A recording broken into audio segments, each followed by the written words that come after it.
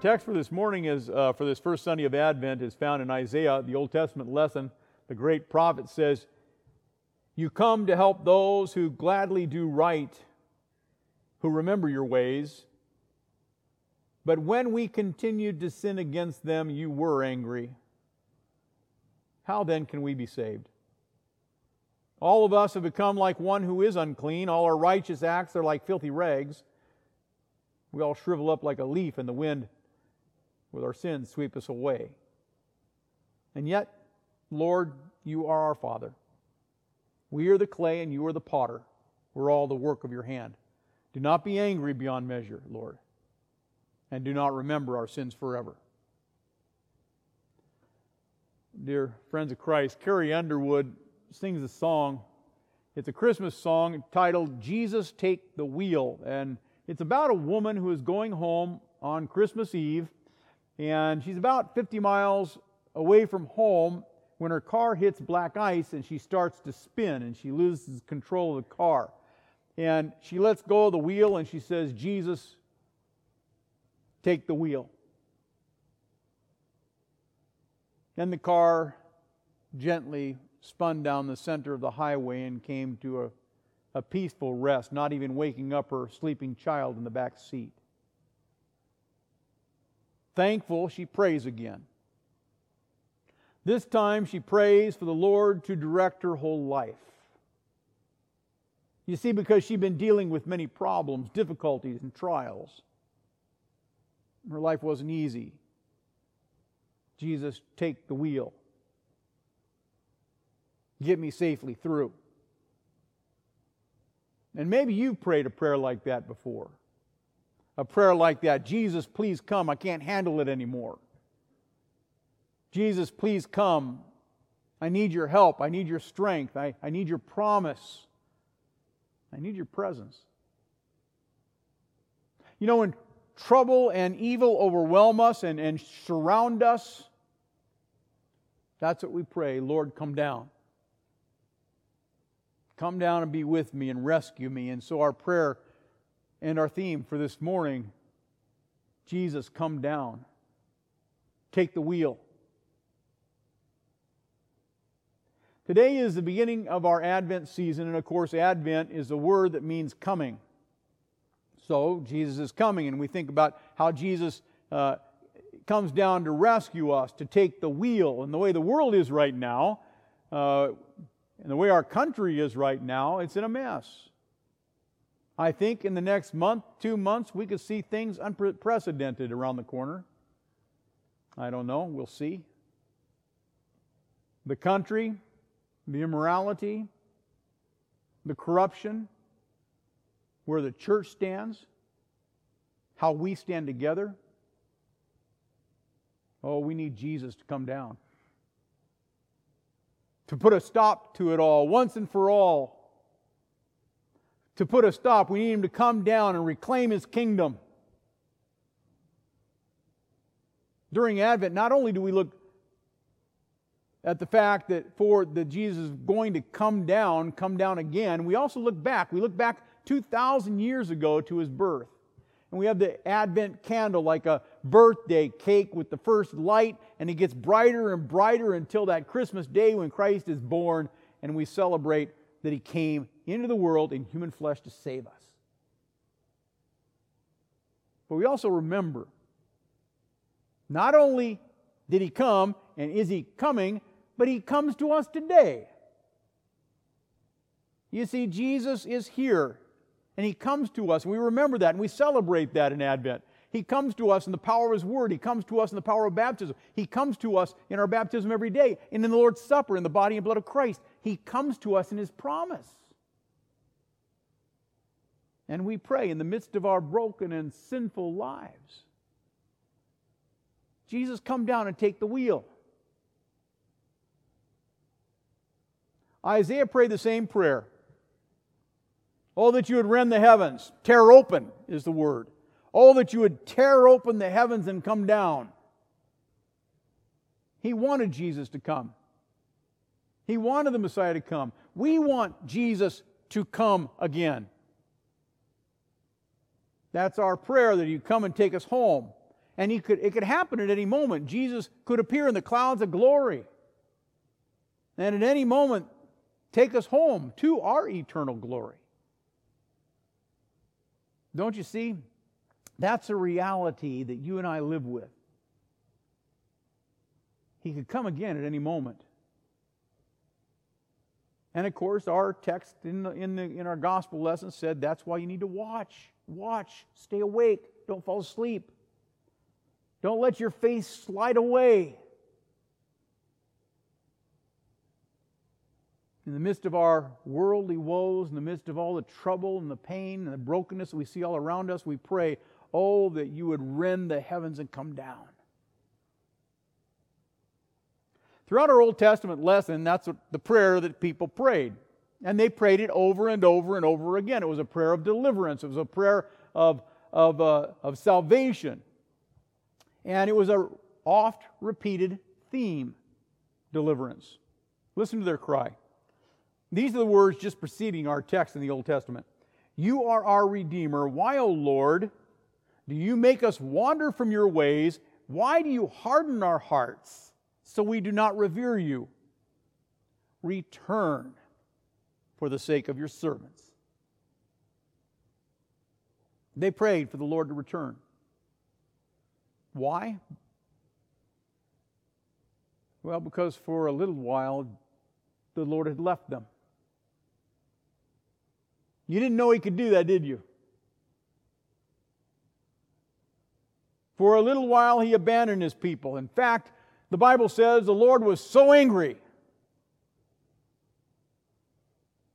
He was so angry, He hardened their hearts. Why did He harden their hearts? Because the people had hardened their hearts toward Him.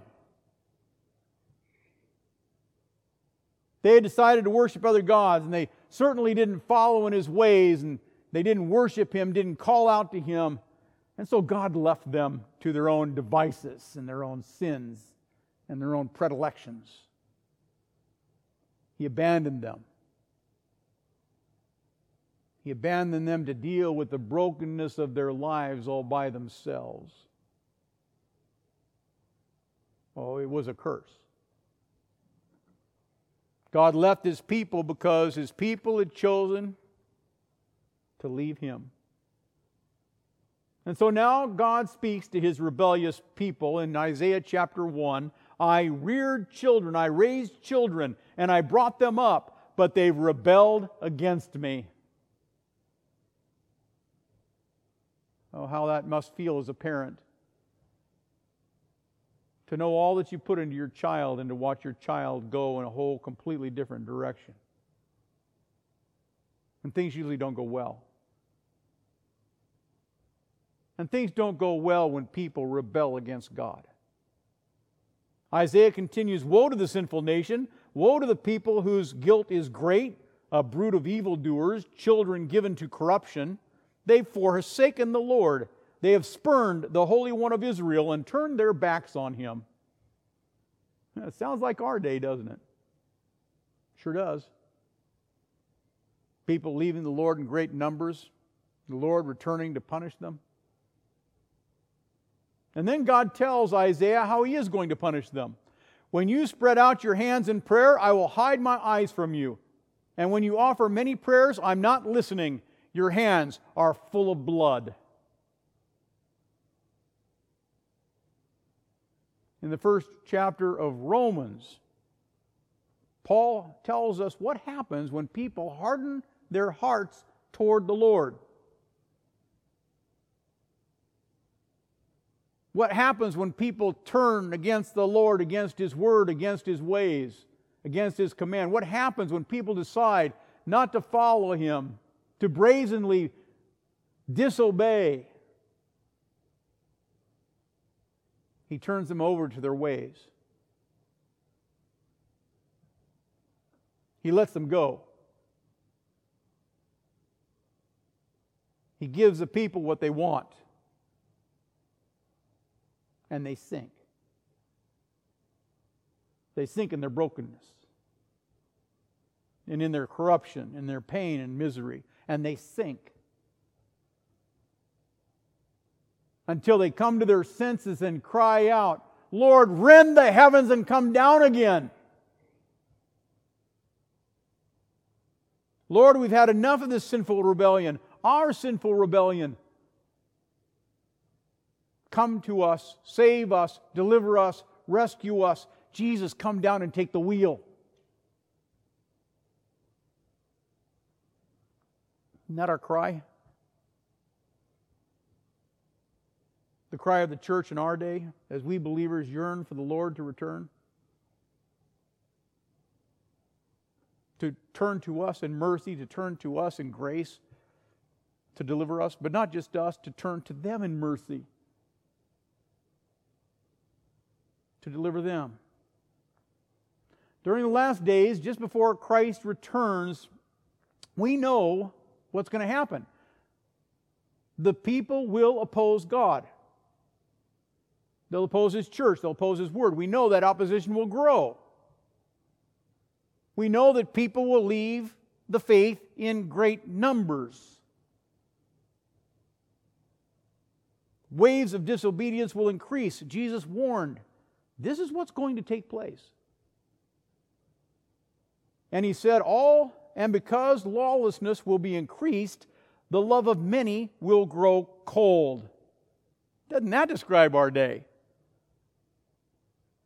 People will wander away from God, and the love of the people will grow cold. There will be hatred, and there'll be anger, and there'll be unrest. There'll be social disagreements and animosity. And what did Jesus promise? Their hearts will grow cold. Well, that's the way things were in the days of Isaiah too. Same thing. And that's why we hear God's people praying, Lord, return, come back. And they cried, rend the heavens and come down. You see, the people were at the end of their ropes, and we may not be at the end of our ropes yet. Yet. But the day is coming. God says the day is coming when we will ask Him to come and rend open the heavens and come down and save us. Jesus, come down and take the wheel. You know, the people of the Old Testament yearn for God to come down and deal with their enemies. And there were a lot of enemies in the Old Testament. I can go one story after another how God delivered His people from the enemies. But let's go to the one where they were slaves in Egypt. And of course, then God sends Moses and the 10 plagues, and they drive them out, let the people go, and they went. And Pharaoh changed his mind, and the armies chased after them. And they were trapped between the army and the Red Sea. An archaeologist found Egyptian chariot wheels in the bottom of that Red Sea. Because the Bible says that as the chariot army, God parted the waters, and the children of Israel went through, and the chariots started to come through too, and their wheels started to fall off their chariots.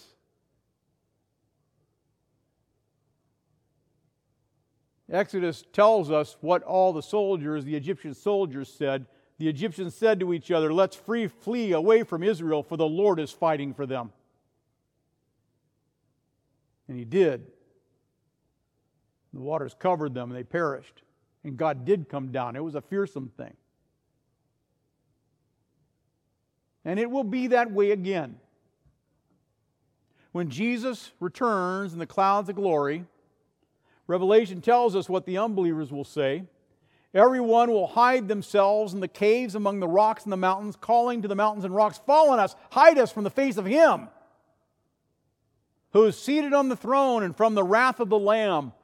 For the great day of their wrath has come. Who can stand? Do you realize we pray for that day to come quickly? We pray it in the Lord's Prayer. Deliver us from evil. Lord, come down. Take the wheel. And as believers, the constant news that's around us of shootings at the Mall of America, you've got the constant news of of rioting, of whatever is going on politically in our country, of the immorality of the false teachings in the church. It makes us weary. We grow tired against the battle of sin, against the battle of sin not only all around us, but the battle of sin within us.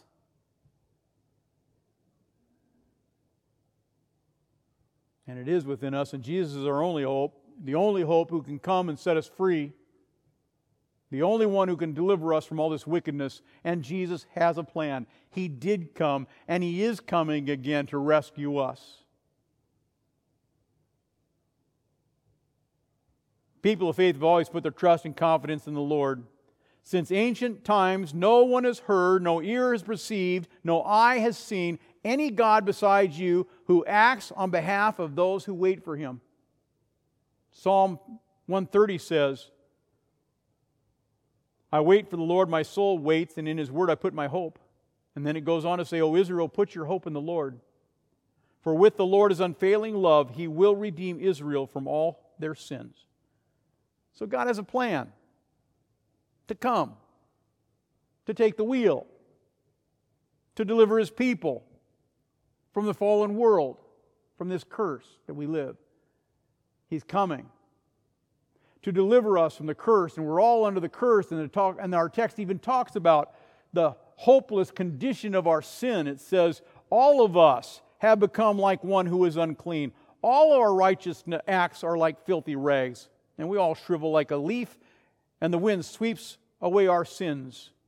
And no one calls on your name, no one strives to lay hold of you, for you have hidden your face from us, and you made us waste away because of our sins. We're unclean. We're an unholy people. Even the good things we do are filthy rags. The leaves wither and perish, and so will we.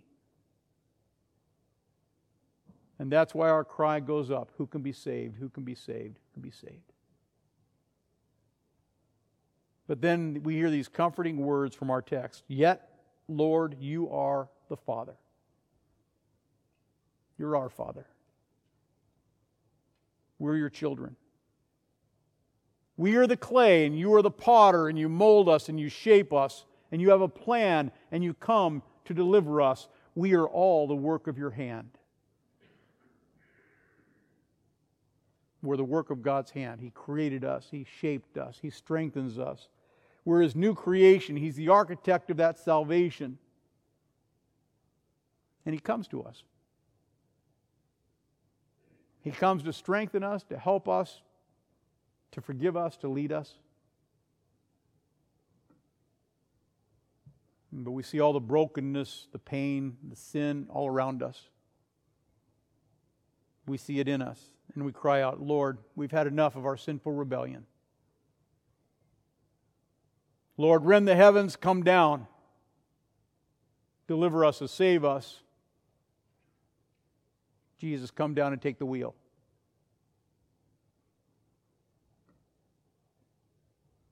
And so we long for Jesus to come again. It's Advent. That's what we do. Come. Take us home. To that place that you prepared for us. Maybe this will be our last Christmas on earth before we're called again in glory. Even so, Lord Jesus, come. Amen. Now may the peace of our Lord Jesus Christ and the love of God keep your hearts and minds in Christ Jesus into life everlasting. Amen.